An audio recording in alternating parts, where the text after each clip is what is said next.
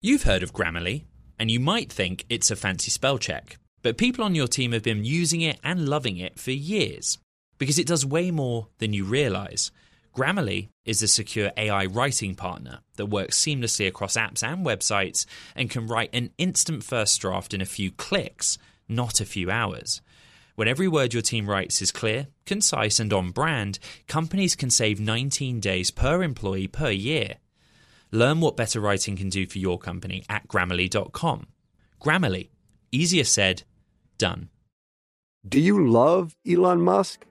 Do you hate Elon Musk? Do you have no idea what to think about Elon Musk? Then we have just the show for you. He's become even more larger than life. Buying Twitter doesn't get us closer to Mars. They are really close to the edge of everything falling apart. Oh, Elon, I volunteer. Put a chip in my brain. Each week on this podcast, we'll break down, analyze, and debate the most important stories on Musk and his empire. It's all one big universe. You just work for Elon Inc. From Bloomberg Business Week, this is Elon Inc. Listen wherever you get your podcasts. From the heart of where innovation, money, and power collide in Silicon Valley and beyond, this is Bloomberg Technology with Caroline Hyde and Ed Ludlow.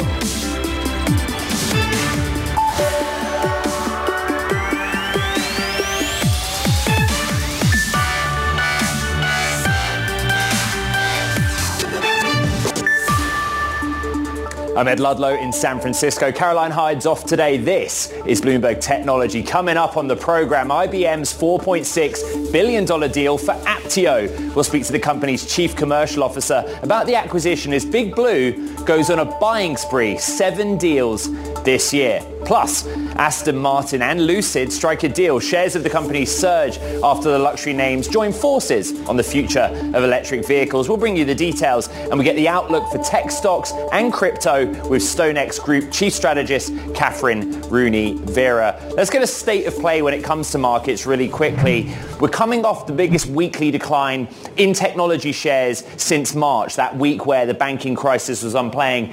In the session right now, Nasdaq 100 is softened by 0.3%. There's a big focus on the macro, on economics, and what central banks around the world will continue to do in the face of inflation. Some outperformance in the US-listed shares of Chinese technology companies. Look at the Golden Dragon, up by 0.8%. We're hovering around 3.7% on the US 10-year yield. There was a move into bonds Thursday, Friday last week at the expense of technology shares, and then Bitcoin holding above 30,000 US dollars per token. In terms of single movers, it's all about IBM.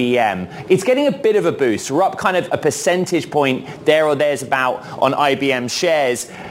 It's all about $4.6 billion deal for Apptio, 7th of the year. It kind of fits in with IBM's hybrid cloud strategy. I want to get quick analysis and reaction on this deal from Bloomberg Intelligence Senior Technology Analyst Anurag Rana. Anurag, do you think this is a smart move by IBM?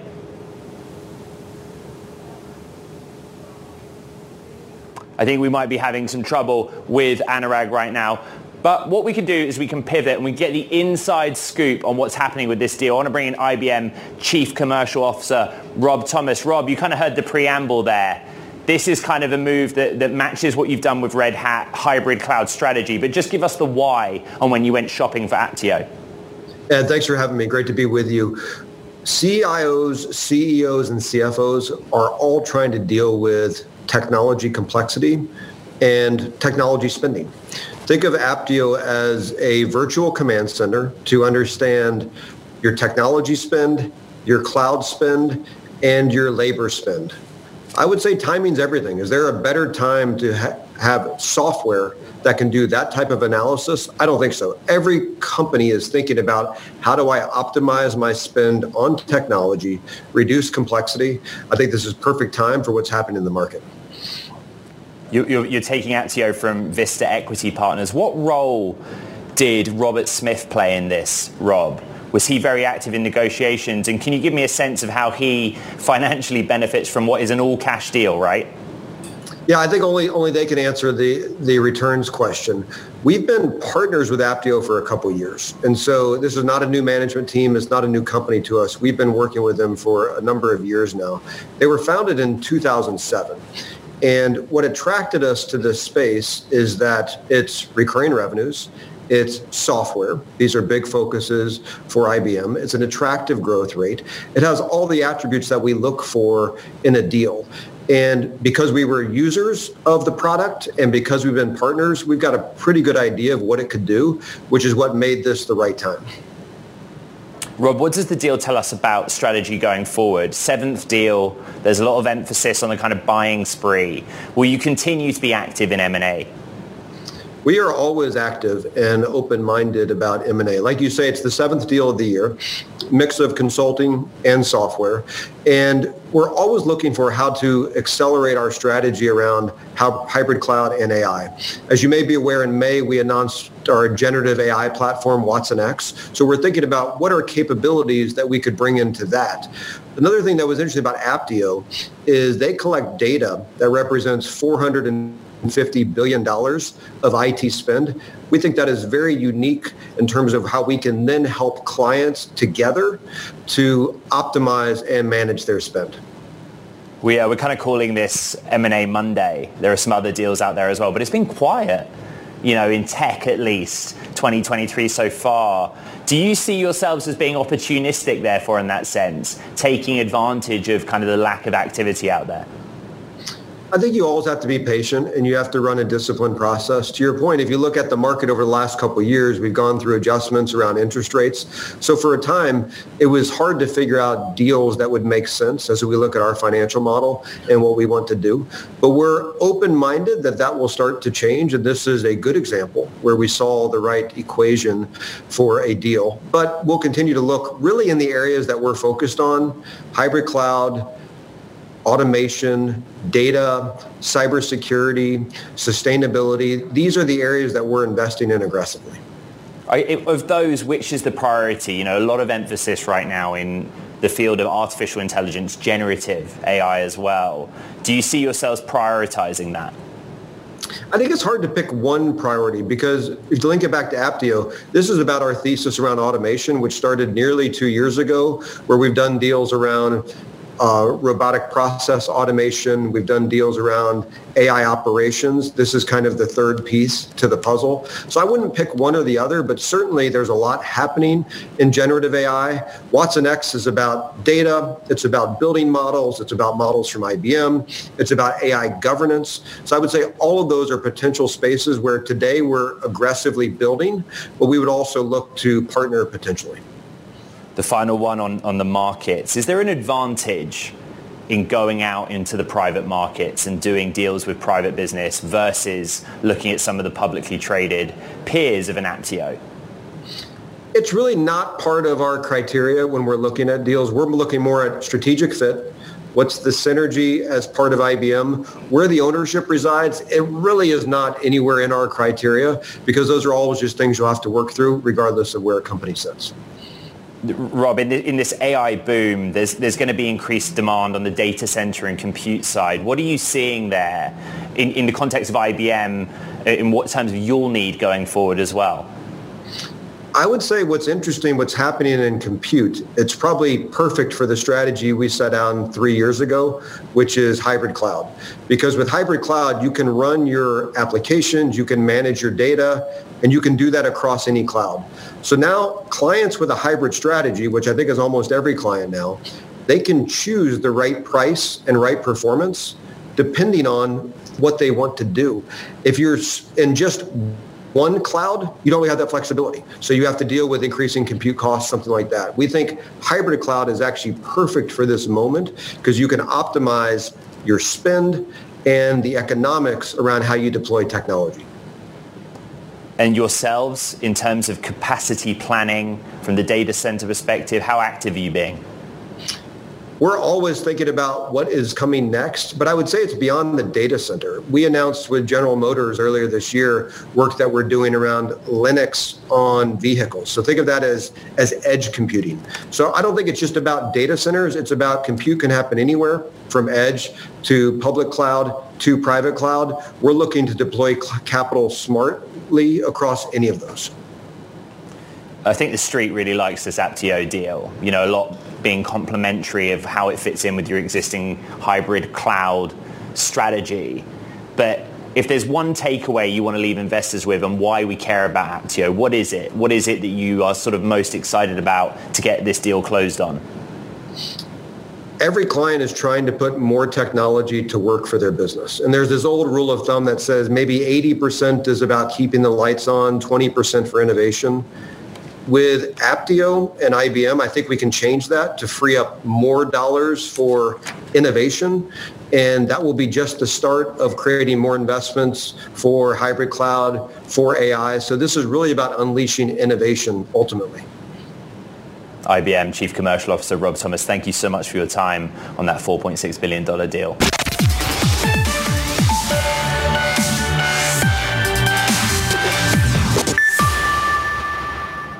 Aston Martin banking on a new partnership with luxury electric car maker Lucid to help lead its growth in the EV market. Lucid will receive more than $230 million in stock and cash in exchange for its battery components and other parts.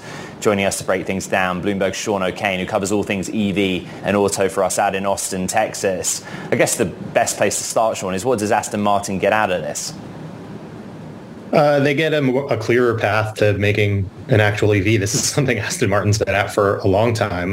You go back more than half a decade. They had actually partnered up with a Chinese technology company, Leeco, whose founder was making electric vehicles at the time. And that project sort of went nowhere. They almost got to the point of releasing that car, the Rapide E, and then shelved it basically after Lawrence Stroll came in. And they've been kind of stumbling around ever since as he's been trying to right the ship there and raise money to move them into this new world.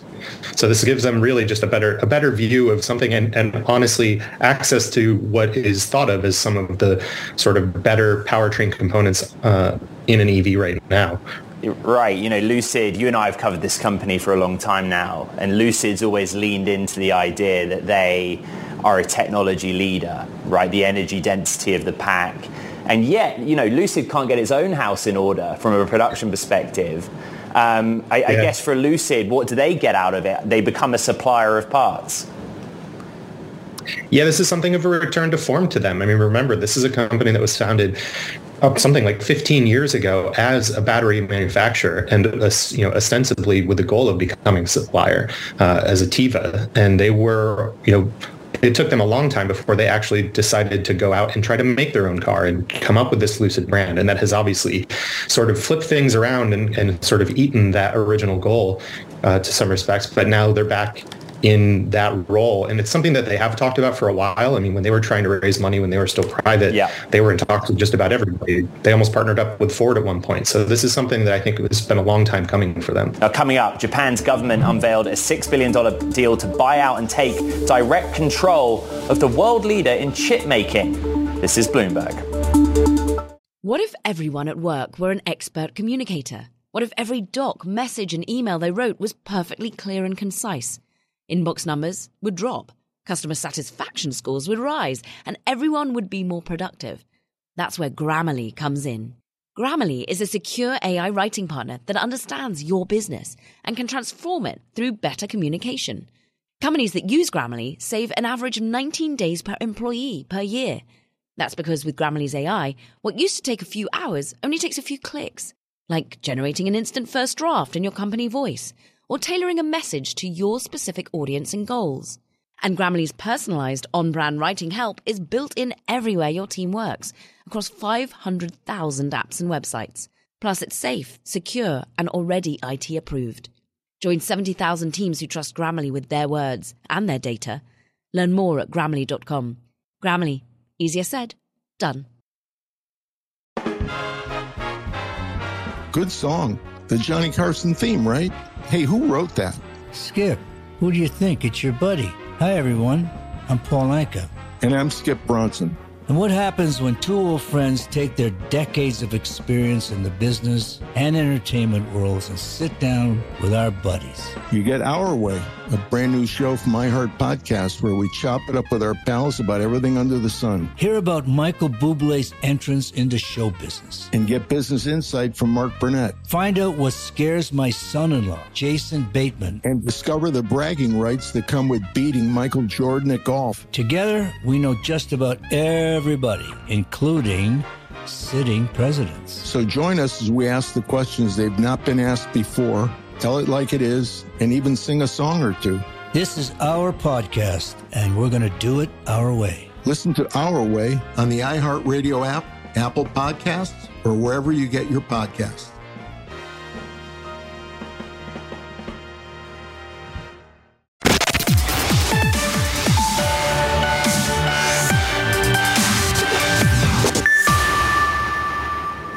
Time for Talking Tech. First up, education technology firm Baiju's begun damage control after losing its auditor and 3 board members in a week. Its billionaire founder reached out to investors to assure them that the Indian startup will finally release long-delayed financials and strengthen its accounting processes. And Japan's government unveiled a $6.3 billion deal to buy out and privatize JSR, taking direct control of the world leader in chip making. The move could help Tokyo expand its power over compounds essential for making advanced semiconductors like those in missile control systems and Apple's iPhones. Plus, JD.com aims to create what it calls an innovative retail division for groceries. China's number 2 e-commerce company plans to partner with 7 Fresh supermarket chain and group buying platform Pinpin to deliver food to millions and rival similar business models like Alibaba. And speaking of Alibaba, the company planning to seek approval of its own grocery arm spin-off for listing from the Hong Kong Stock Exchange in 2 weeks. This according to Hong Kong's Economic Times. Bloomberg's Isabel Lee in New York with the latest. Tell me about this spin-off move. Hi, Ted. Hi, Ed. I'm sorry. Ted, I knew fine. you were Ed. We're good friends. So this has been the subject of talks for a while now, ever since the historic shakeup that Alibaba has gone through when it said that its big conglomerate will split into 6 baby Babas. It was announced earlier this year. So this is among the first in the pipeline. So many were expecting it to be toward the end of this year, and it might just come into fruition. So it will list as early as 2 weeks, which is July or August, and it will go public in November. So apart from this grocery spin-off, we also have the logistics arm of Alibaba, Tainiao. So that's also looking to go public next year if things go as planned. Ted, Ed, you've been watching Ted Lasso. I know you have. It's okay. I'm not worried about being mistaken for Ted.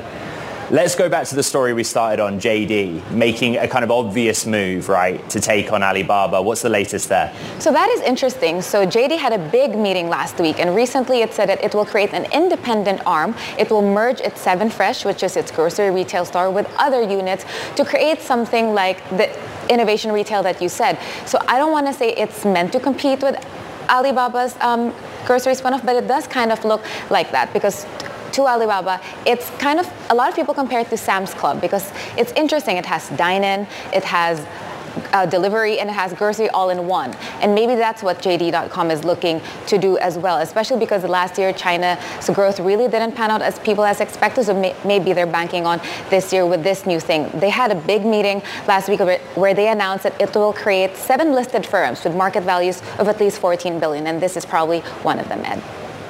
I just was looking at the NASDAQ Golden Dragon China Index earlier, and there was outperformance, a lot of news flow related to the US listed shares of China tech. Alibaba, JD, I think there is a lot of focus on the health of Chinese tech right now. In Alibaba's case, what's the big one we're waiting on? This restructuring, we had the management changes. What is it that investors are most focused on? I think they're just really curious about how this will pan out because, again, this is Alibaba. It's the first in China to do this ever since the intense crackdown we've seen from the government where they were getting angry at monopolies saying that they're being reckless and all that. So Alibaba's big move was widely seen as kind of a response to the government. It's hard to imagine that this happened just on their own, especially with the disappearance of Jack Ma. So likely this is with the blessing of the government. So that's what a lot of investors are looking for in China and outside. How will this play out? It's historic, and maybe this will be the blueprint for other companies. Can JD follow it? Can other big rivals of Alibaba probably follow it? Because this 6 baby Babas, a lot of people were saying it may be good because it will make more nimble companies. They will have each a CEO, board of directors, and probably increase share value. Who knows? The 6 baby Babas might even be bigger than the big Alibaba. As we know, big companies can move a bit slower. So that's really what people are looking out for, how this will play out down the line. Bloomberg News, Isabel Lee out in New York. Thank you so much.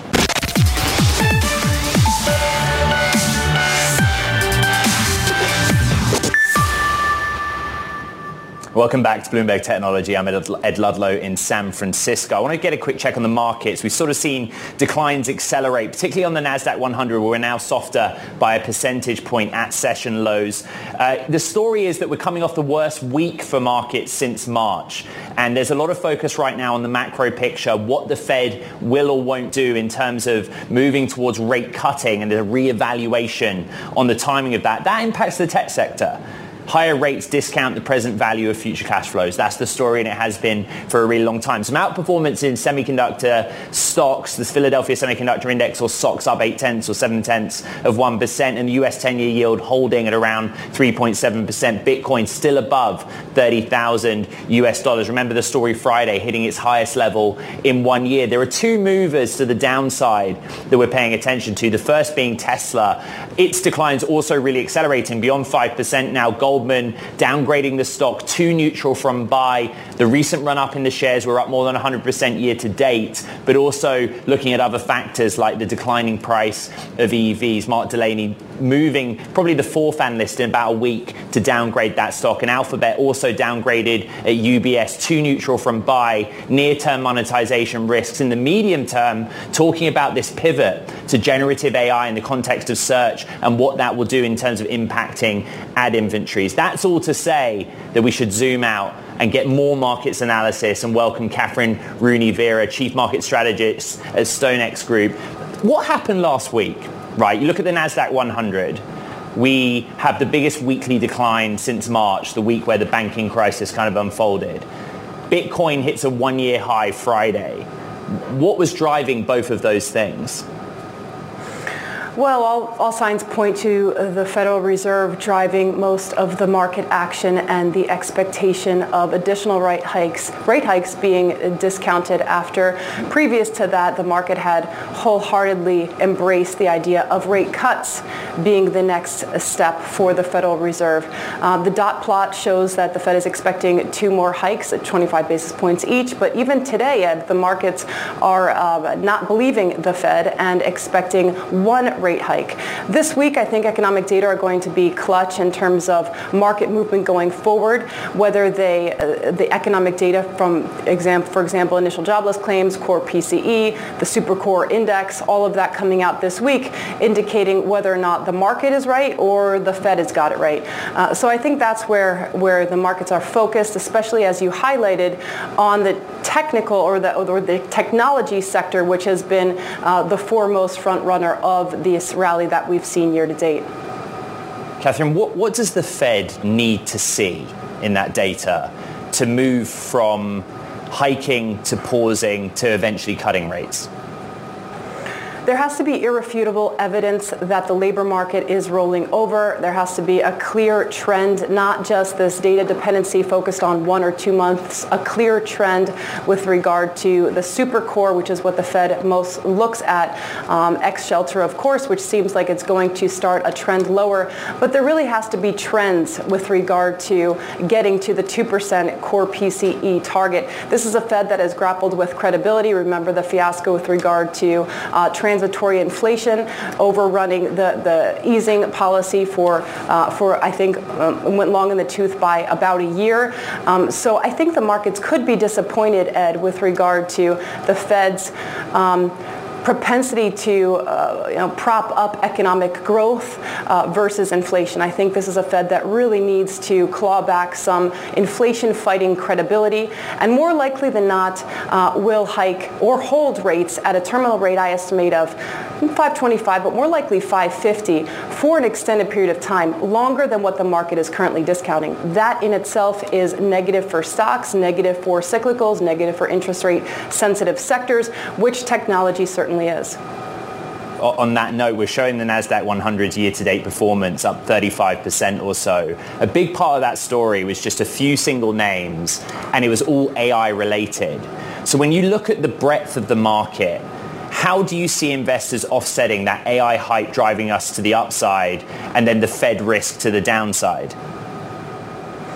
Well, in the short term, if you believe that the market has further upside, which it certainly could if we get very good inflation data showing that the Fed maybe doesn't have to go so long or so much higher for longer, then you could get additional upside. And if you want to play that trade, Ed, I think that you would want to look at the laggards. So you see this divergence between the NASDAQ and small caps. Then you could play the laggards such as small caps, financials, or energy. My perspective over the course of the next 6 to 12 months, however, is that we should be disproportionately overweighted on defensive sectors, which have not seen a significant run-up year to date. That has been, of course, in favor of technology, and as you mentioned, this very narrow breadth of the S&P 500's recent surge. So I would say look at defensives in U.S. equities, and specifically look in rates. I mean, you could look at the 2s, 10s steepener play in the Treasury curve, hold a position in gold, in cash. I mean, even Bloomberg had this beautiful chart you guys put out where it showed that high-grade bonds, earnings yield, and 3-month T-bill are all pretty much within a range of 20 to 30 basis points. So I think the risk-reward favors being defensive over chasing the market. Another beautiful chart that we've been looking at recently is near-term Bitcoin. What happened on Friday? What is the driver behind Bitcoin right now? I think a lot of people put emphasis, a lot of people put emphasis on the BlackRock filing. June 15th that happened. Others point to sort of longer term indicators around, well, all the chaos is out the way now. We can all move on with our lives. But for you, what is driving that risk asset? I think we may have some technical issues with Catherine, Rooney, Vera. It's a M&A Monday. It is a Mayhem Monday, but we thank you for your time, StoneX Chief Strategist. Interesting conversation in the markets. Coming up, we're going to talk about, guess what? Generative AI's impact, but on the retail space. We're going to go from the public markets to the private markets to talk with M13 partner Lizzie Francis. All things VC in our VC Spotlight. That is next. This is Bloomberg.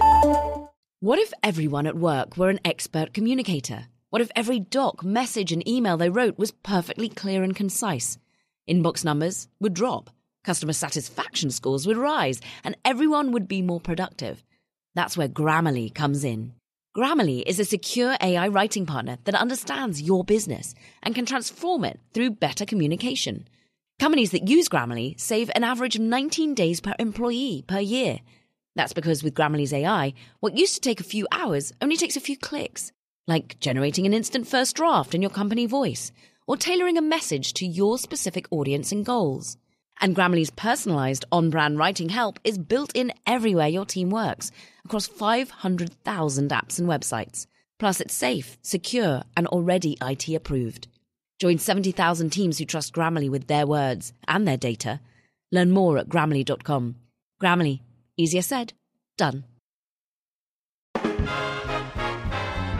Good song. The Johnny Carson theme, right? Hey, who wrote that? Skip, who do you think? It's your buddy. Hi, everyone. I'm Paul Anka. And I'm Skip Bronson. And what happens when two old friends take their decades of experience in the business and entertainment worlds and sit down with our buddies? You get Our Way, a brand new show from iHeart Podcast where we chop it up with our pals about everything under the sun. Hear about Michael Bublé's entrance into show business. And get business insight from Mark Burnett. Find out what scares my son-in-law, Jason Bateman. And discover the bragging rights that come with beating Michael Jordan at golf. Together, we know just about everybody, including sitting presidents. So join us as we ask the questions they've not been asked before, tell it like it is, and even sing a song or two. This is our podcast, and we're going to do it our way. Listen to Our Way on the iHeartRadio app, Apple Podcasts, or wherever you get your podcasts.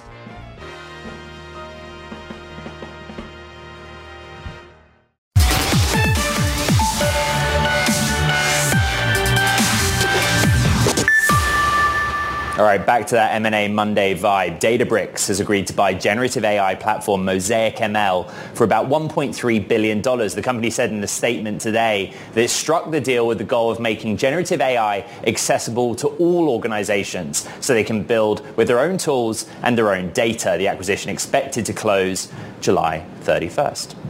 Let's dive deeper into AI, how it's playing out in the VC space and in the context of the consumer. Lizzie Francis, partner and head of operations at M13, has $900 million or so in assets under management. So Lizzie, everything is at the intersection of everything else, but for you, how do you see the world, tech, consumer, and now generative AI?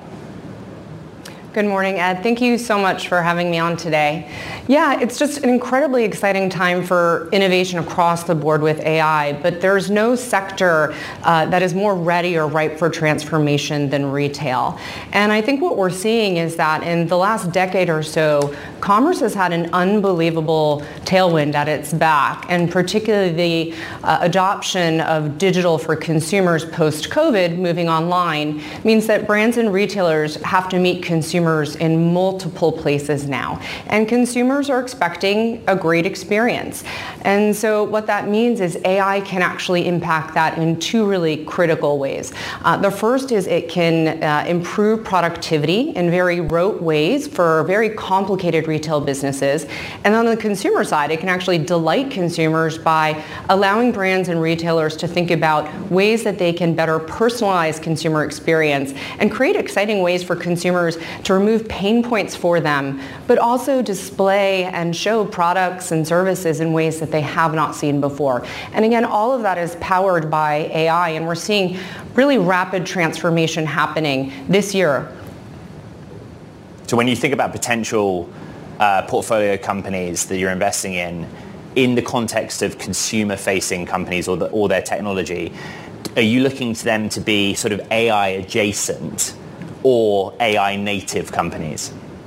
Yeah, it's a great point, Ed. We're looking at both. And I think what you'll find is that there are companies being born that are powered by AI, and then there's companies that are really leveraging AI for the application layer. So the way that we're thinking about the future of commerce at M13 and what we're keenly interested in when it comes to investing is where will that transformation occur over the next 10 years, and how can it have a deep impact on the consumer? And so for instance, we've just recently invested in a company called Pietra, which is a really fantastic one-stop shop for entrepreneurs and founders to both ideate new brands and products and then bring them to market rapidly. They're entirely powered by AI. And so what used to be a very long and cumbersome process to launch new products or brands now just takes a matter of days, right?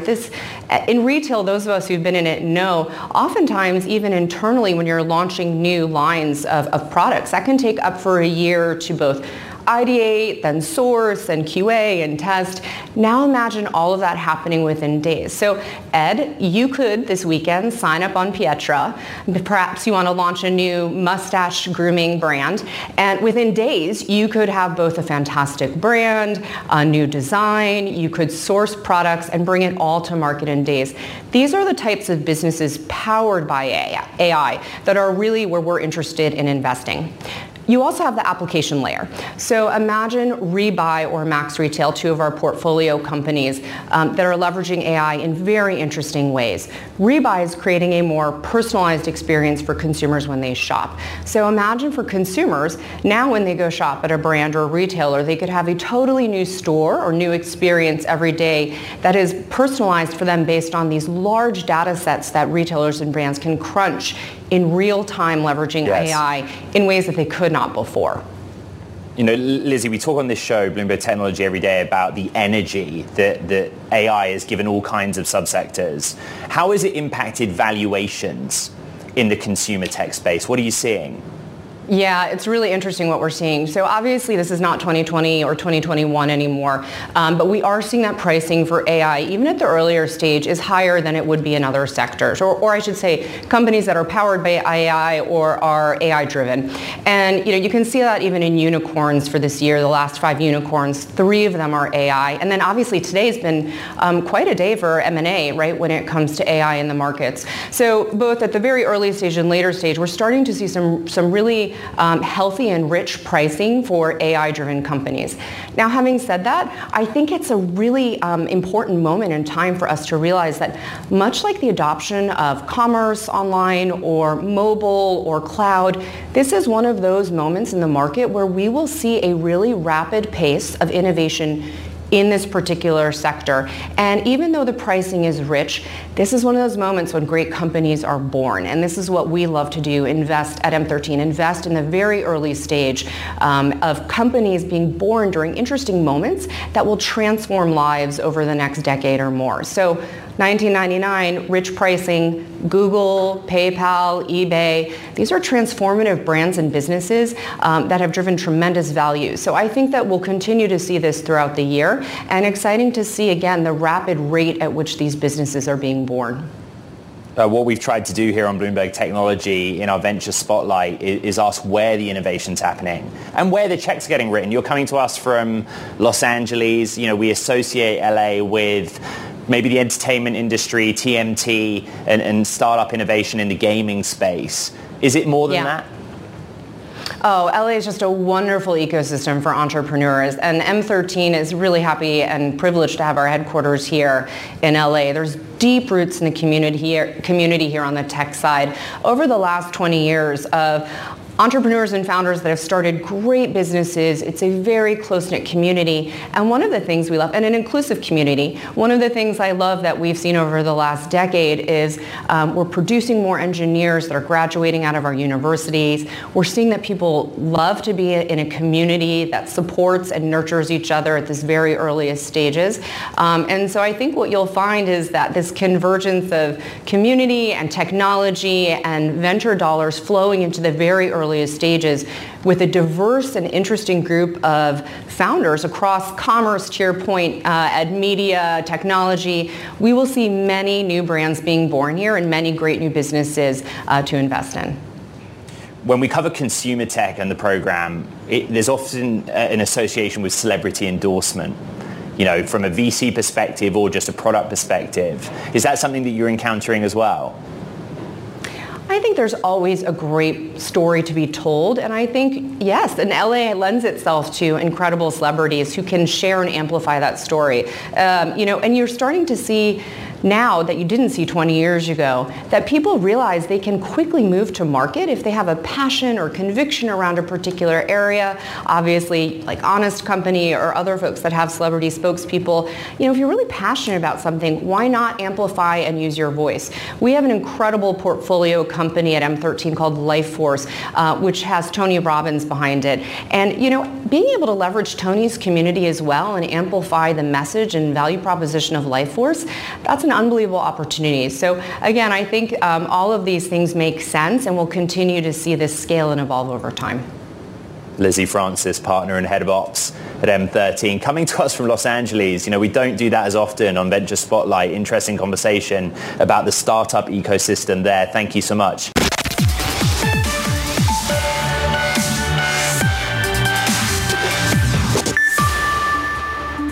There are really a tremendous number of changes between the last Starship flight and this one. Well over 1,000. So I think the probability of this next flight working is, getting to orbit is much higher than the last one. Maybe it's like 60%. So that was Elon Musk speaking over the weekend on a Twitter Spaces with Bloomberg's Ashley Vance, saying SpaceX has a much better chance now after making over 1,000 changes to Starship. Let's bring in Bloomberg's Lauren Grush, space reporter. Oh, what a way to spend a Saturday morning. But what did we learn about these changes that SpaceX has made to Starship? Right. So Elon highlighted a few of those changes. Perhaps the biggest one that he talked about was that the SpaceX is going to implement something called hot staging. So for non-rocket enthusiasts out there, if you watch the last Starship launch, they had a bit of a problem with the staging. That's when the Starship, the top of the vehicle, separates from the super heavy booster. It did not separate as planned during that flight, and the vehicle started twirling out of control. So in moving forward, they're going to introduce something known as hot staging, which sounds kind of interesting. Basically, the engines on the Starship spacecraft, which you can see in that video there on the top, they're going to ignite while the super heavy booster is still attached. And so it's something that Russians have done with their vehicles before, but it just means they're going to have to take some extra precautions to make sure that the top of that super heavy booster doesn't get scorched by those engines. So that was probably one of the biggest things that we learned. Elon also detailed some updates to the engines that they made. If you remember, plenty of those engines on the bottom of the booster did flame out during the launch. So hopefully that will prevent that from happening in the future. Kind of in case you missed it, but we reported Friday afternoon, myself and colleagues Julian Tan and Katie Roof, that SpaceX is doing a tender, basically selling employee shares or offering them, valuing SpaceX at $150 billion. You know, the valuation keeps going up. But what was interesting that we reported, Lauren, was the cash on the balance sheet, about $5 billion. Private company, you get a sense of its financial health. But on the spaces after that, Musk did talk about how much they're spending on the Starship program. What did he say? Right. He said that so far they've invested about $2 billion, and he expects that to approach $3 billion this year. And it's no surprise. It's probably, it is the most complicated program that SpaceX has implemented to date. So I would expect that number to continue to go up. I guess what's the roadmap from here? Musk always misses his own self-imposed deadlines and timelines. Yeah. But what do we know about the roadmap for more Starship launches? So I think he very much loves the number 6. I don't know if you've noticed, but each time he gives an update, it's 6 weeks away. So it was no different during the spaces. He said that the pad upgrades that they'll be doing to Starbase, if you remember when they did launch, they caused quite a bit of damage to the surrounding area and to their own launch pad when they launched. But they're doing a bunch of pad upgrades. He said he expects those to be done in approximately 6 weeks. But just to remind you that he has said 6 weeks before. In fact, right after Starship launched the first time, he said they'd be launching again in 4 to 6 weeks. So whether it's 6 weeks, whether it's 6 weeks notice or 6 minutes notice, Lauren Grush, I know I can always call on you for all things SpaceX. Bloomberg's Lauren Grush out of Texas there. Thank you so much. That does it for this edition of Bloomberg Technology. Don't forget to recap what has been an M&A focused Monday. We have our podcast wherever you get your podcast, but it is on Apple, Spotify, iHeart, and of course on all of the Bloomberg apps and Bloomberg.com. We're one day into what's going to be a big week for the technology sector. When we think about the markets, we're coming off the biggest drop for the NASDAQ 100 on a weekly basis since March. We're thinking about the Fed, but there is some green shoots and there is some energy in the private markets. We're seeing M&A. But what happens with venture capital? We're going to continue that conversation, a big one coming tomorrow as well. You don't want to miss it. This is Bloomberg Technology. Do you love Elon Musk? Do you hate Elon Musk? Do you have no idea what to think about Elon Musk? Then we have just the show for you. He's become even more larger than life. Buying Twitter doesn't get us closer to Mars. They are really close to the edge of everything falling apart. Oh, Elon, I volunteer. Put a chip in my brain. Each week on this podcast, we'll break down, analyze, and debate the most important stories on Musk and his empire. It's all one big universe. You just work for Elon Inc. From Bloomberg Business Week, this is Elon Inc. Listen wherever you get your podcasts.